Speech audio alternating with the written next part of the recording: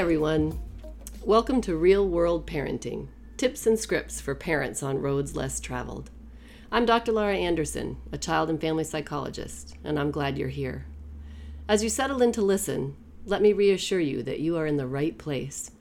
If you're a loving parent looking for answers and encouragement, and maybe even a chuckle amidst hard things.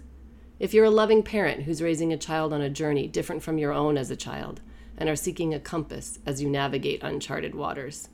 This is the place for you if you get the theory of parenting advice you keep hearing, but for the love of chocolate and curry and all other nearly perfect things, that theory never quite works as planned with your actual children. Finally, you are in exactly the right place if you're a therapist or clinician who works with kids, teens, and families. My intention is that these episodes will deepen your work and change lives. So in this intro, I get 2 to 3 minutes here to boil down 30 years of work in my psychology offices and my experience as a mom in the trenches, and let you know what I'll offer with this podcast.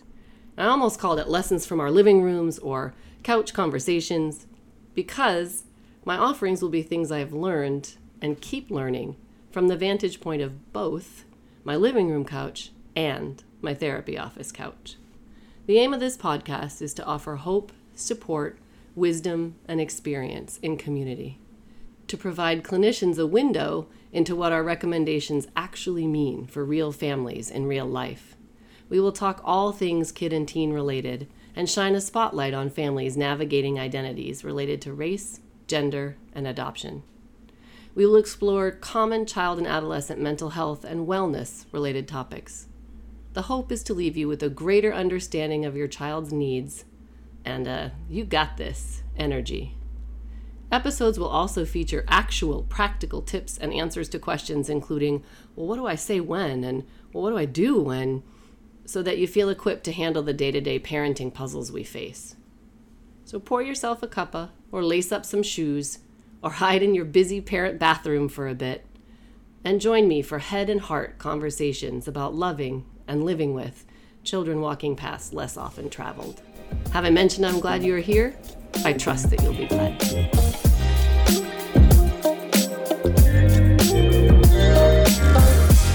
All right, well, welcome everyone. I am super excited today to be joined by Mike Berry, who is the co-CEO and co-founder of Honestly Adoption, which is a support community for adoptive parents. He and his wife, Kristen, have built an amazing network and lots of various trainings and coaching offerings for adoptive parents navigating this distinct journey that both of us and many other listeners are here to learn more about, and hopefully some clinicians as well. I always think of this podcast and these conversations as a way for folks who support adoptive families to get a glimmer into what life is like, because I know it can be a journey to find clinicians who have some of these glimmers. So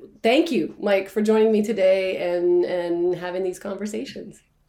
Yeah, it's super fun to be here. I think that this is a good trade because you've been on our podcast a couple of times, and I'm excited to be on yours now. Super Yay! Fun. Yeah, we did it. We made it work. Yes. And you all my listeners are about to hear why it might be kind of tricky for Mike to make this work, in addition to being the co-CEO and co-founder of Honestly Adoption. Tell us a little bit, Mike, about your family and what brings you to the table to have this conversation with me today. Yeah, absolutely. So we are, as already said, we're well immersed in the adoption journey. All of our children came to our family through adoption, and that's 8 children total. That's a lot, right? What's interesting though is that when I'm at conferences and things like that, and I mention that I have 8 children, people out there are like, that's minor league, man, because some of these people have like 30 kids and things like that, like big numbers. But yeah, we started the adoption journey in 2002 and we started with a private adoption. And then 2 years after that, got into the foster care system, and we fostered 23 children over 8 years, and 6 out of those 23 children permanently became a part of our family. And then our last adoption was also a private adoption. So private adoption on the bookends, six out of that 8 were from the foster care system. And in that process, we recognized, man, this is hard. Yeah. This is hard. This is exhausting. And, the reason why it was hard wasn't, had nothing to do with, the love that we had for the children in our care or the passion that we had. It was a misunderstanding. We didn't understand what, was really what had really happened with the children in our care, the trauma that they had gone through. And because we were raised in traditional households, we parented traditionally, and that does not work with children who have a trauma history, right? Yeah. And so we figured out real quickly, this is not working. And it put us on a journey of discovery where we started to immerse ourselves in learning and research and discovery of what was actually going on with our children in terms of trauma. But then second of all, an understanding of why certain things were happening, behaviors and meltdowns and things like that. And starting to piece all that together and taking a step back and saying, wait, this is not a bad kid behaving badly. This is a child who's trying to express an unmet need. And I say all that because that was really the eye-opening experience. That's when we realized, wow, there's a whole new understanding here when we embrace it, changes our perspective and starts to build connection. We start to build connection with our child and attachment with our child. And out of that, we realized, man, if this has been so transformational for us, think about how transformational it would be for other parents. And so that led us to start, originally was a blog. And then from there, it became a podcast. And now it's an entire support and online training company called the Honestly Adoption Company. And that's how we connected. And so that's what brings me to the table today. No, I mean, today. And I love hearing that because I also often talk about these conversations as a place where my living room couch meets my office couch. Yeah. And I had been a practicing behavioral health specialist for many years and really had to rethink a lot of the fundamental stuff. And I think, today we're going to chat a little bit about holidays. The holidays are bearing down on us, and even my language around that is interesting. Here come the holidays. Yes. It's an approaching hurricane. Yep. And I think, and to me, the holidays kind of highlights a bit of what we just talked about in terms of some shifting expectations, right? And I don't mean to say this, and I know you hold the same values around the complexity of this. I think I don't mean to portray, adoptive parents as this poor community of beleaguered folks dealing with all of this specialized stuff. I mean to say that there are expectations, understandings, and ways of connection that need to shift so that your child's needs are met and you all can stay regulated. So I want to be clear about that as we talk about what's hard going into the holidays, that I know it'll be a conversation first and foremost about what's hard for our kids, and then what that means in terms of what we can try in our families and in connection with our kids to help prepare for holidays. So if listeners are tuning in and they're thinking, why would we need to be having a conversation about holidays? Mm-hmm. What do holidays have to do with, adoptive parenting? What would you say is your experience been in community around holidays and kids that come to families through adoption? Well, the first thing is, I think that, the place of understanding that parents need to begin with, almost the foundational understanding, is that the holidays in particular, and when we say holidays, we talk about like the time between October 31st and January 2nd. Like that's the big one, right? That's where parents are dealing with a lot of dysregulated behaviors, a lot of some could be aggressive behaviors, anxious behaviors. That's really the period we're talking about. But I think the foundational understanding is you have to know as a caregiver that that the holidays can be a massive reminder of loss and of what what a child may not have or not have anymore. Even if a child has been in your care for years, there's still that feeling of loss and grief still lives inside of them. And it's really hard when a child is going to school and they're seeing, parents come in for class parties, even if you're there for the class parties, right? Or they're seeing they're just thinking about the idea of home for the holidays or with family for the holidays. Even if they've been in your care for a long time, that reminder. So you have to be aware. I think it starts with awareness, aware that this can be a very difficult season for a child, right? So there's the grief and the loss side of it. But then on the other side of that token is it's just overstimulation city. It is. I mean, Halloween is that's a tough holiday for kids. And I was going to say, even just I would push it back 3 weeks before Halloween. I'd go October 7th. yeah, October. That's good. That's where I really should push it back. Not October 31st, no. But yeah, it just, there's a lot of expectations. And, when we talk about expectations in the foster care and adoption journey, especially with children who have a trauma history, I mean, right there, you're talking about with part of a child's trauma history is the loss of expectations or the unmet expectations. So I think it's important, parents will ask us all the time, well, what do we do? And we have, we have a holiday survival guide that we created with trauma trained therapists, where we have 4 different audio interviews with trauma trained therapists that we did a couple of years ago, where they give really, really valuable advice, right? Really, really good advice, right? But the reality is, you just need to be aware. There's nothing you really can do. You can't, as I often say it, trauma doesn't play by the rules. So you don't know what's on the horizon, but you know that something is on the horizon, and that you are your child may experience a myriad of loss and grief and overstimulation and unmet expectations, or, all those things. So awareness is where you start. Yep. I think that's the starting place. A caregiver has to be aware that you are sailing into some choppy waters. And I think it's also, to me, it seems a place where kid expectation that can be unspoken and even unknown to a child, right?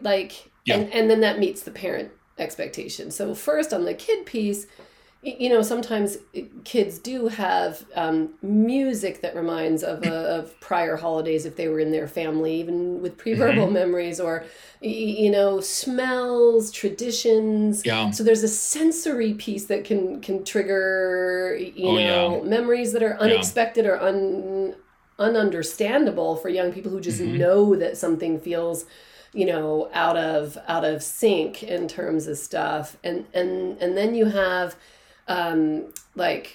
belonging, right? Holidays are about belonging and rituals, and families get together and talk about how much everybody looks like grandpa and looks like everyone else. It's like a constant, and it's lovely when families who are biologically, genetically related can see those things in each other. And it's hard on kids around the table at these, so it's larger family gatherings, it's school holidays where you have these letters to so-and-so and people are in the classroom, and if your family doesn't look alike, I mean, there are just all these reasons why there's more overlap in worlds, why there may be things kids don't understand for themselves are happening.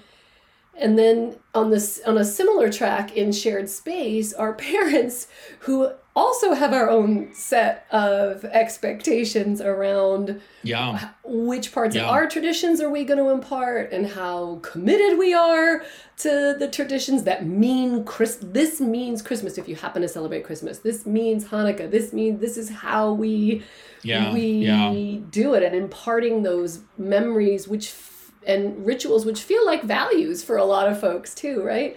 Yeah. So I think a lot of it's unconscious even. Go ahead. Yeah, and I think that's the reason why. And I don't think I wouldn't necessarily, tell a caregiver, hey, don't celebrate any of that, or don't, have those conversations. But I think that, being aware that I go back in my mind 15 years ago, when our now second oldest daughter was 15 years old. And she legitimately on December 15th, she moved from another foster home that she had been removed and placed into to our home. And I look back on that and I remember we were sitting around 10 days later on Christmas morning, opening presents, and everybody's like, oh my gosh, this is exactly what I wanted. And we had presents for her because, that's what we do. But I remember I can picture her sitting on the sofa in our living room. And I remember thinking like, wow, she looks like she's really enjoying this. But then there would be moments where she would just have kind of a somber face. And I didn't think anything of it back then, but if I could go back in time, I would have carved out space and then even, held space for her thoughts and her feelings, or at least connected with her or attempted to connect with her. But again, I wasn't aware. Yeah. And now looking back on it, it's like, oh my gosh, I mean, how would I have felt if I had been in a foster home since July and then suddenly in December had to disrupt that placement and then come to our house? And we knew her, she was with a family friend, but still, the amount of the level of feelings and grief that were pouring out of her. And then years later, she told us the story how the year previously to coming to our house, they woke up on Christmas morning and there was nothing. There's nothing. It was just a normal day.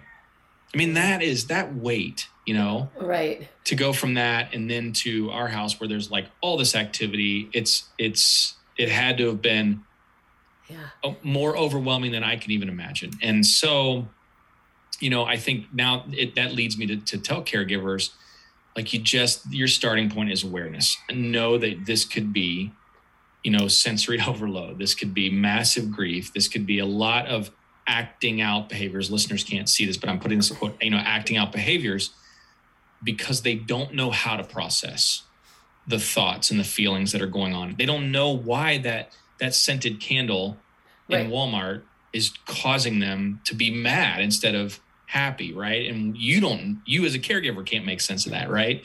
But you need to know that that's, that trauma history is probably dictating that present behavior.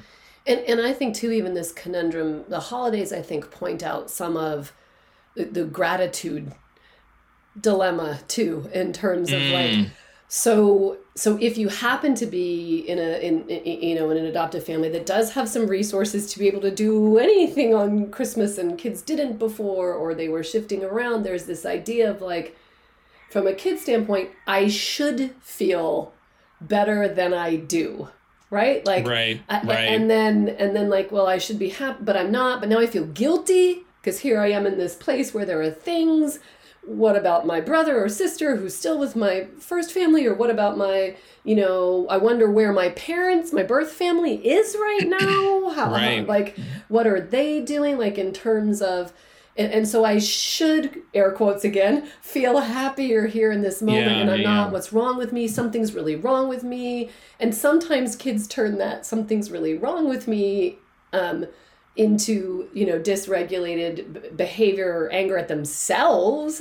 And other times they turn it outward toward the people who are creating this dilemma for them, right? I mean, sometimes adoptive parents are the spark for the dilemma. Without us, there wouldn't be this dilemma in terms of that piece. Yeah. So, and I a word of caution to caregivers and parents, and this is something that we feel very strongly over.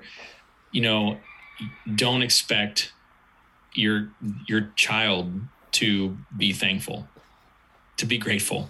That may step on some people's toes, but we've run into more parents through our coaching programs and our courses that'll say, well, I don't understand. They should be grateful for all they have. And I'm like, but think about what they've gone through.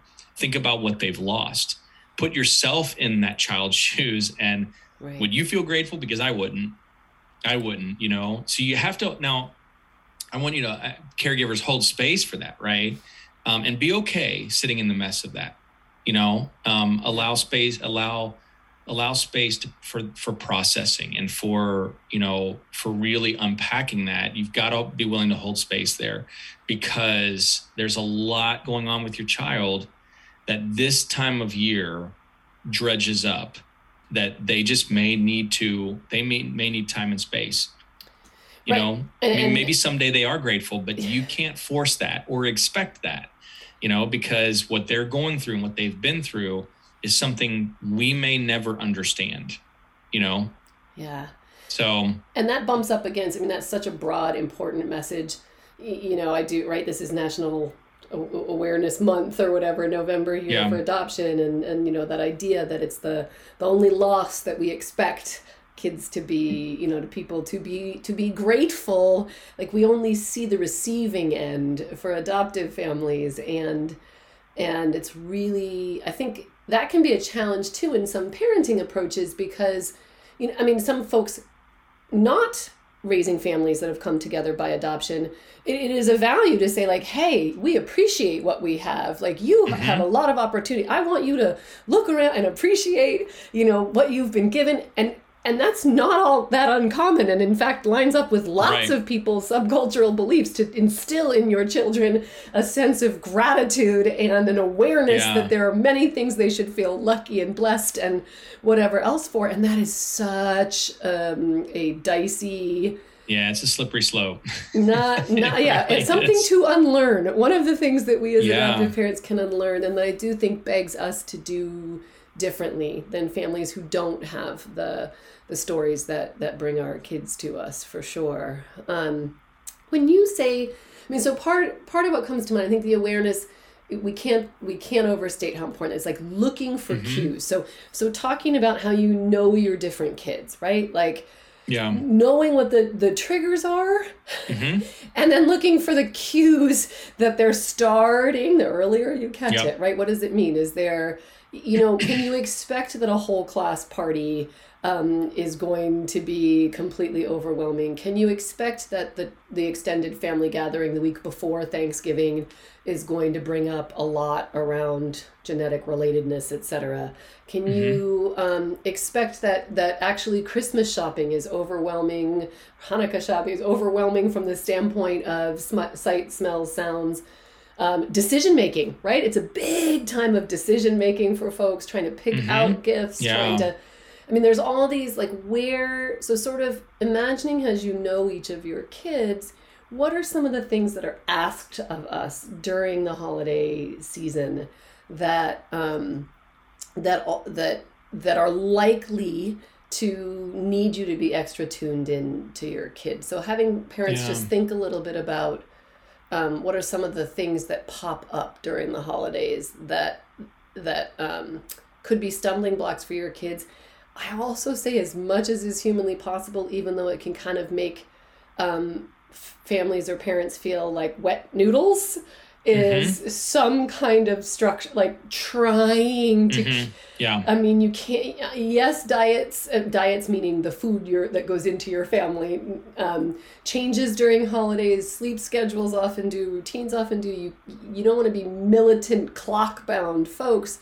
Yeah. And in my experience, if you let it accordion too broadly away from your baseline, then that's a key piece of regulation too. Yeah, flex. It's interesting because, when we're talking about, and I use this term for parents, not based on their child, but just based on their own exhaustion. But we talk about, like, getting through the holidays, right? Or holiday survival, for lack of a better way of saying it. Flexibility is a big piece of that. You've got to be flexible as a parent and a caregiver, knowing that your children are going to have certain needs that may prevent you from certain things, right? Or prevent you from being at certain gatherings for a long period of time. And in the same vein, you need to have a plan, in how you're going to, because at the end of the day, when you get home to your house, all of these other people that were at these family gatherings or hosting these parties, or, at the tree lighting ceremony or things like that, they are not going to be in your home, right? You have to deal with the fallout from what could be other people's over expectations. I have a person in one of my intensives that is visiting family, and the extended family. It's the first time this extended family is meeting their children, and they have gone way overboard, like purchased all kinds of things and looked up all these different craft ideas and everything. And so my big conversation piece was, okay, but remember, you are the caregiver and you know what your child's needs are.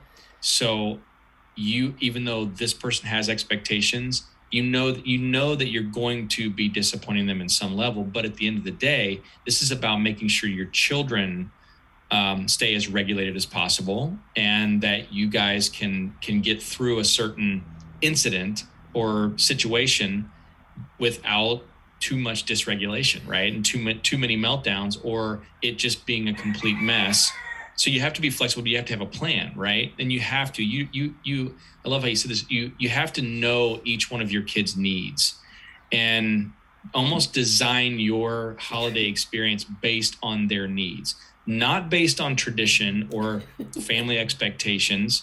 You know, for us, we made it clear, probably going back like 15 years ago, like to our extended family, we will take breaks and go to the park. We will not stay here. This is a 4-hour gathering. Yeah. We will not stay here for 4 hours solid and participate in this, because this will end in disaster if we do that, right? It's too much overstimulation. We have to change things up. So that's the flexibility piece. Mm-hmm. But then the planning piece is, we know going in that if we can see, you know, the plane losing altitude, so to speak, we are going to do what we need to do for the children that we are responsible for, right? That's our top priority before, you know, participation in a holiday. You have to draw those boundaries. So that's your top priority before, you know, making sure that great grandma is happy. Right.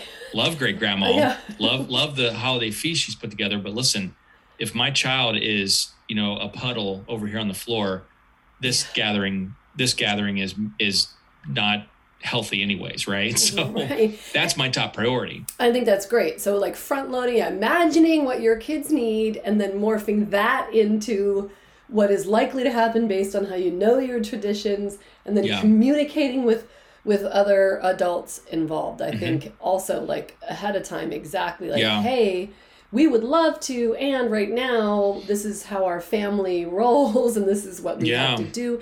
Because there's this other layer that ties in. You know, we were speaking, we're like, well, we could talk about responding to behavior or holidays. Holidays are also a time where loved ones, friends, and other people witness our parenting more.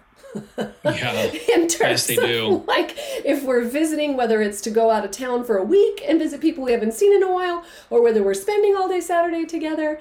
And if our kids are struggling already because of a variety of factors, and then our parenting choices are on display, it's a time where parents often are more anxious too, right? Like, we're aware that not everybody understands some of the regulation choices we make, some of the soothing, as you know, we've talked a lot about the sensory stuff, some of the soothing things that we will engage in with our kids that look like we're rewarding our children for, quote, bad behavior. And you just, it's like thick skin season is what I call it for parents. Yeah. Like, you have to know that people are not going to understand it. If you have made your goal, you know, one of the things that we preach constantly when it comes to behavior response and behavior management is, know that your number one goal as a caregiver is re-regulation first, right? You cannot discipline or try to correct, quote, bad behavior when a child is not in their prefrontal cortex and thinking logically, right? If they're in their reptilian brain survival mode, there is no neural pathway to the frontal lobe, right? They're not thinking logically, and it takes logic to understand consequences, right? Yeah. So your number one goal is re-regulation. You got to help that. You have to be the external brain to help that child get back into that prefrontal cortex. Well, the way that you do that is by walking with them and asking, you know, connection questions like, how can I help you? What can I do to make you feel better, right? And you have extended family standing there like, but that child just called so-and-so a blankety blank blank, right? Right. Why aren't you busting their backside, right? Yeah. Because I'm working on a bigger picture. Yeah. And here, that is the tricky part about this, because as a parent, you're standing there and you're thinking, I've got my dad, who is a World War II veteran. My grandpa is a World War II veteran. It's like discipline, right? Yeah. Standing there thinking, why don't you knock that kid into next week, right? Well, that didn't necessarily work for your kid or for me. Let's just be honest, right? But the reality is, I'm working on a bigger picture here. This is not a child who is thinking logically and who is behaving logically. This is a child who is triggered and behaving in survival mode.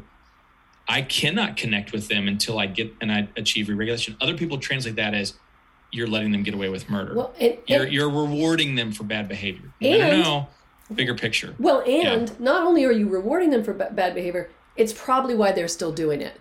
Because you have right? So it's both. Yeah. You've caused it with this parenting stuff you're doing, and now you're not stopping it again, kind of a thing. And now you're rewarding it, right? So it's sort of like, well, no wonder that kid does that, right? Like how many times I've sort of heard, no wonder she does that. And I'm like, oh. So that's the thick skin piece. It's like having the faith that you see the marathon, you see the big picture, understanding that other people they can't know what they don't know, and they mean well, and they want to love you into smooth family functioning, right? And they wish that things could just flow the way that they did when you were kids or whatever. And so sort of like vicarious changing expectations. So I think that piece about knowing that you may feel anxious and want to do the right thing and impress grandma or your sister or whoever it is,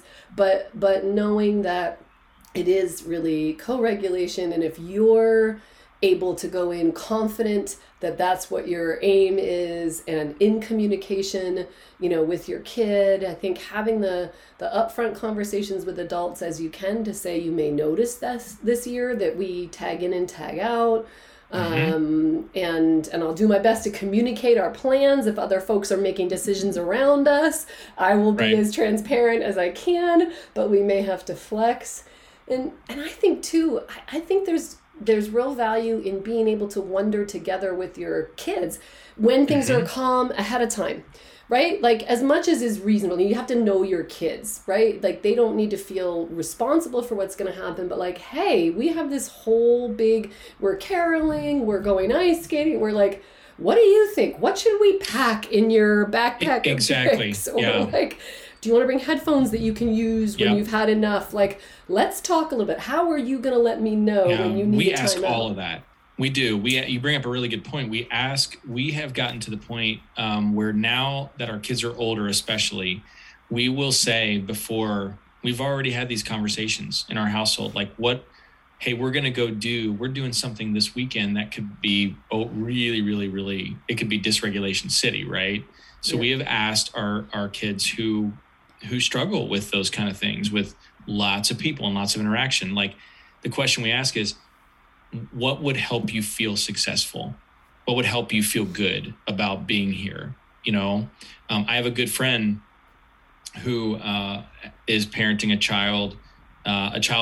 son they adopted now in his teenage years, and does not deal well with lots of people and lots of activity. And I asked him a couple of years ago, I said, how do you guys handle that? How do you handle that with him? And he said, he knows that anytime, and I should back up and say, this is a family that pre-COVID hosted a lot of gatherings, weekly gatherings at their house, right? And I said, how do you handle that with your son? And he said, we have a standing rule / understanding that if you need to tap out and go up to your room and chill, you're free to do that. No questions asked. Yeah. And we don't answer anybody's questions on why is so-and-so not here, Right. So you have to, I think, communicating with your kids ahead of time, having that plan ahead of time, and asking the question, hey, what would make you feel better? What that does for a child is that validates them. It validates them that their emotions are valid, right? That their feelings are valid, and you're listening as their caregiver to what they need, right? Validation is a huge part of behavior response, right? That's part of our behavior response blueprint that we created, because when a child can start to articulate their unmet needs when they feel like they have permission to do so, and they feel like they've been validated, right? And to have a caregiver look at them and say, hey, what do you think about this? How do you feel about this? What would make you feel better? Right. With this, it does wonders for your connection to that child, but then also even how they, will step into something like a big holiday gathering, They feel like if they know they have an escape route if they need it, or a lean into you, like just come, if they're little, come sit with me, or let's go for a walk. How can you, it's sort of like, how will you know what you need, and then how can you cue me to support you in that too as they get older, right? Like, give me a signal, shoot me a whatever, let's just touch base for a minute. And it often is a way to find quiet, a way to make sure that you're regulating with food and whatever else, a way to tag in and tag out of the press for social interaction and being pleasing and answering a million questions from people, and people who don't know much about adoption saying really triggering things, or it's also just these larger gatherings are somebody's well-intended friend who's coming and says, my sister adopted a kid whose mom was totally hooked on drugs. The stuff that people will blurt out in an attempt to connect around adoption. So it's I think really important to have an agreement with your kiddos, like, okay, what do you need? How can I help? Support you in that. And we're going to do our best to be able to do this, and it does. It takes I think the key piece, awareness and noticing your own expectations as a parent, right? Because I think here, Mike, many of my good friends know this, and if I didn't talk about this in this podcast, friends who are listening to this might publicly call me out for the fact that my family has notorious Christmas duels. Oh, wow. In terms of, so I learned the very hard way. We had lived out of the country and we had moved around, and I've been super lucky to do a ton of traveling, and the only thing that I've sort of collected, Christmas ornaments, right? So I have this like marvelous, eclectic, bizarro, like mismatched, like a photo album collage of my life in Christmas ornaments, my kids' preschool stuff, right? And we were finally, a few years back, going to be in a place where we had our own tree, because we were based at our own home. Normally we have traveled to other places. And we put on Christmas music. We had the tree and we put on Christmas music, and I started putting the ornaments on the tree. Now, part of what goes on for some kids with trauma, is a little bit of rigidity around their ideas about how things should work, right? Sometimes kids really dig in heels. And sometimes people who don't have trauma really dig in heels. But heel digging in it can be a part of it. So my kid just fell up. Those are horrible. What are you doing? That is not what a Christmas tree is supposed to look like. My kid's a very visual kid who had these ideas of like, and was like, it's supposed to be a hotel lobby. And I'm like, that is soulless. So we had this like epic duel about Christmas. And it was probably the biggest parenting fail night of my life, in terms of like both of us completely dysregulated and separate, like the whole thing. I was so crash and burn. I had so much attachment to this idea that we were going to just treasure all these knickknacks together, and and like my child could not flex, I could not, and we were in this standoff, and the frustration was so great because of all the meaning behind this, right? So we've now every year, friends and family wait to see the pictures of our 2 separate Christmas trees. I love it. It's so funny. But you know what? That's a path to healing right there. That's a path to connection. Being willing to say, I think that's important for caregivers to understand that you have to be flexible, right? And you may have to give up. The holiday traditions that I had growing up, we don't have those in our house because they just don't work for our family for a lot of different reasons. But I think that's a really beautiful illustration of the give and take that you have to have, the flexibility that you have to have, you know? Yeah, it was ugly. Yeah. And I think that's permission to give. It's permission also too, right? Like sometimes we have to give permission for our ugly learnings, right? The learnings aren't always, those aha light bulb moments. Sometimes they're tears and time in separate rooms and like a Christmas record on repeat in the background. Yeah. And then, yeah, we just sort of, I think the more we understand about how, and this is a nice way to kind of, think about bringing this to a close for folks with tips. And I'll have you repeat the resources that you've already developed. But the idea that we come into holidays with our own set of plans. And that notice what your attachments are, what holds meaning for you. The other piece is if your kids can't tolerate something you love, how can you find a way? What does it look like? Are there some things you can do with your partner that will make you feel as if it's been recognized, or you and your brother go out and do this thing while, you know what I mean? Like what are your plans and expectations? Can they be built in a way so that folks recognize that kids do the best they can with what they have and where they are?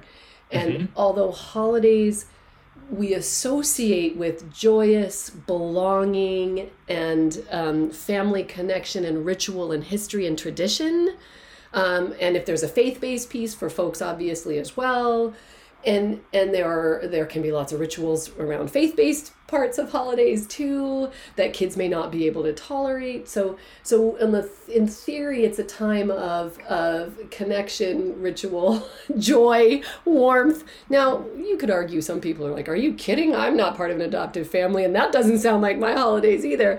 But what it is more family time, more observation of parenting, overstimulation for kids, and trauma triggers. It's all of those things. So any final, tell us the name of the resources that folks can find, and I'll link that to them as well. But any final thoughts you'd have for parents?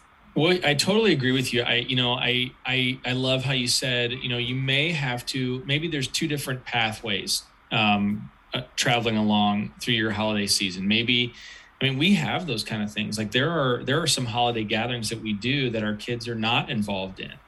And number one, because I don't think it's, it may not be applicable to them, but, we do different things with different kids or different family members that we don't do with others. And, sometimes our kids are involved in certain things, sometimes they're not. And that's their choice. There are things that, and we also do a lot of work to ask the question, like what would help you feel the best here, what would help you feel really good about this experience, or not, like what experiences should we not do that are not that would not make you feel good, right? So I think that's really important. That goes back to that flexibility piece. The behavior response blueprint is honestlyadoption.com/scripts. Okay. The word scripts. Yep. And then survival guide is, there, holiday survival. So honestlyadoption.com/holiday survival. Okay, great. I'll send you those links. Great. Both of those links. But yeah, that's where you can find both those resources. They're free downloads. Great. They're proven strategies. Our holiday survival guide is from these are audio interviews we did with trauma trained therapists about 2 or 3 years ago. And then the behavior response blueprint is just a 4-step plan. Nice. Easy to remember, practical, to remember to respond to your kid when there's a meltdown or dysregulation in a way that builds connection. Yeah. And I think as I think about sort of final thoughts for folks today, it really and for clinicians, because if you work with adoptive families and you're not having distinct conversations about holidays, start having distinct conversations about holidays and prepare people to be thinking about what are the triggers likely to be, how can they stick to routines without being rigid, what conversations can they have with their kids ahead of time to help everybody learn what it takes to regulate and advocate? What conversations can you have with adults around you? The thick skin, like how can you just sort of flex and stretch and be ready to recognize that not everybody understands the different approaches that parenting kids with trauma histories brings to the table and in group situations. So a combination of those things really feels the best way to help navigate lots of sort of jack-in-the-box clowns, popping out clowns that the holiday season can often be. So, yeah, thanks, Mike, for joining me today. I'm happy to point folks toward all the great work you all are doing, and it's wonderful to connect again in community. Yeah, thanks for having me. I really appreciate it, and I loved this conversation. Yeah, yay. Say hi to Kristen for me. I will. Good to see you. You too. All right, well, thanks for listening today. Just a quick note here at the end to say I am so glad you joined, and I hope you are too. And if you'd like to connect with me more, come take a look at my website, www.drlauraanderson.com. There you can join my newsletter, keep in touch, and find out what is in the works. You can also join me for coffee and conversation on Facebook at Common Chord Psychology Services. So check me out those places, and I look forward to further connection. I'm glad you were here today.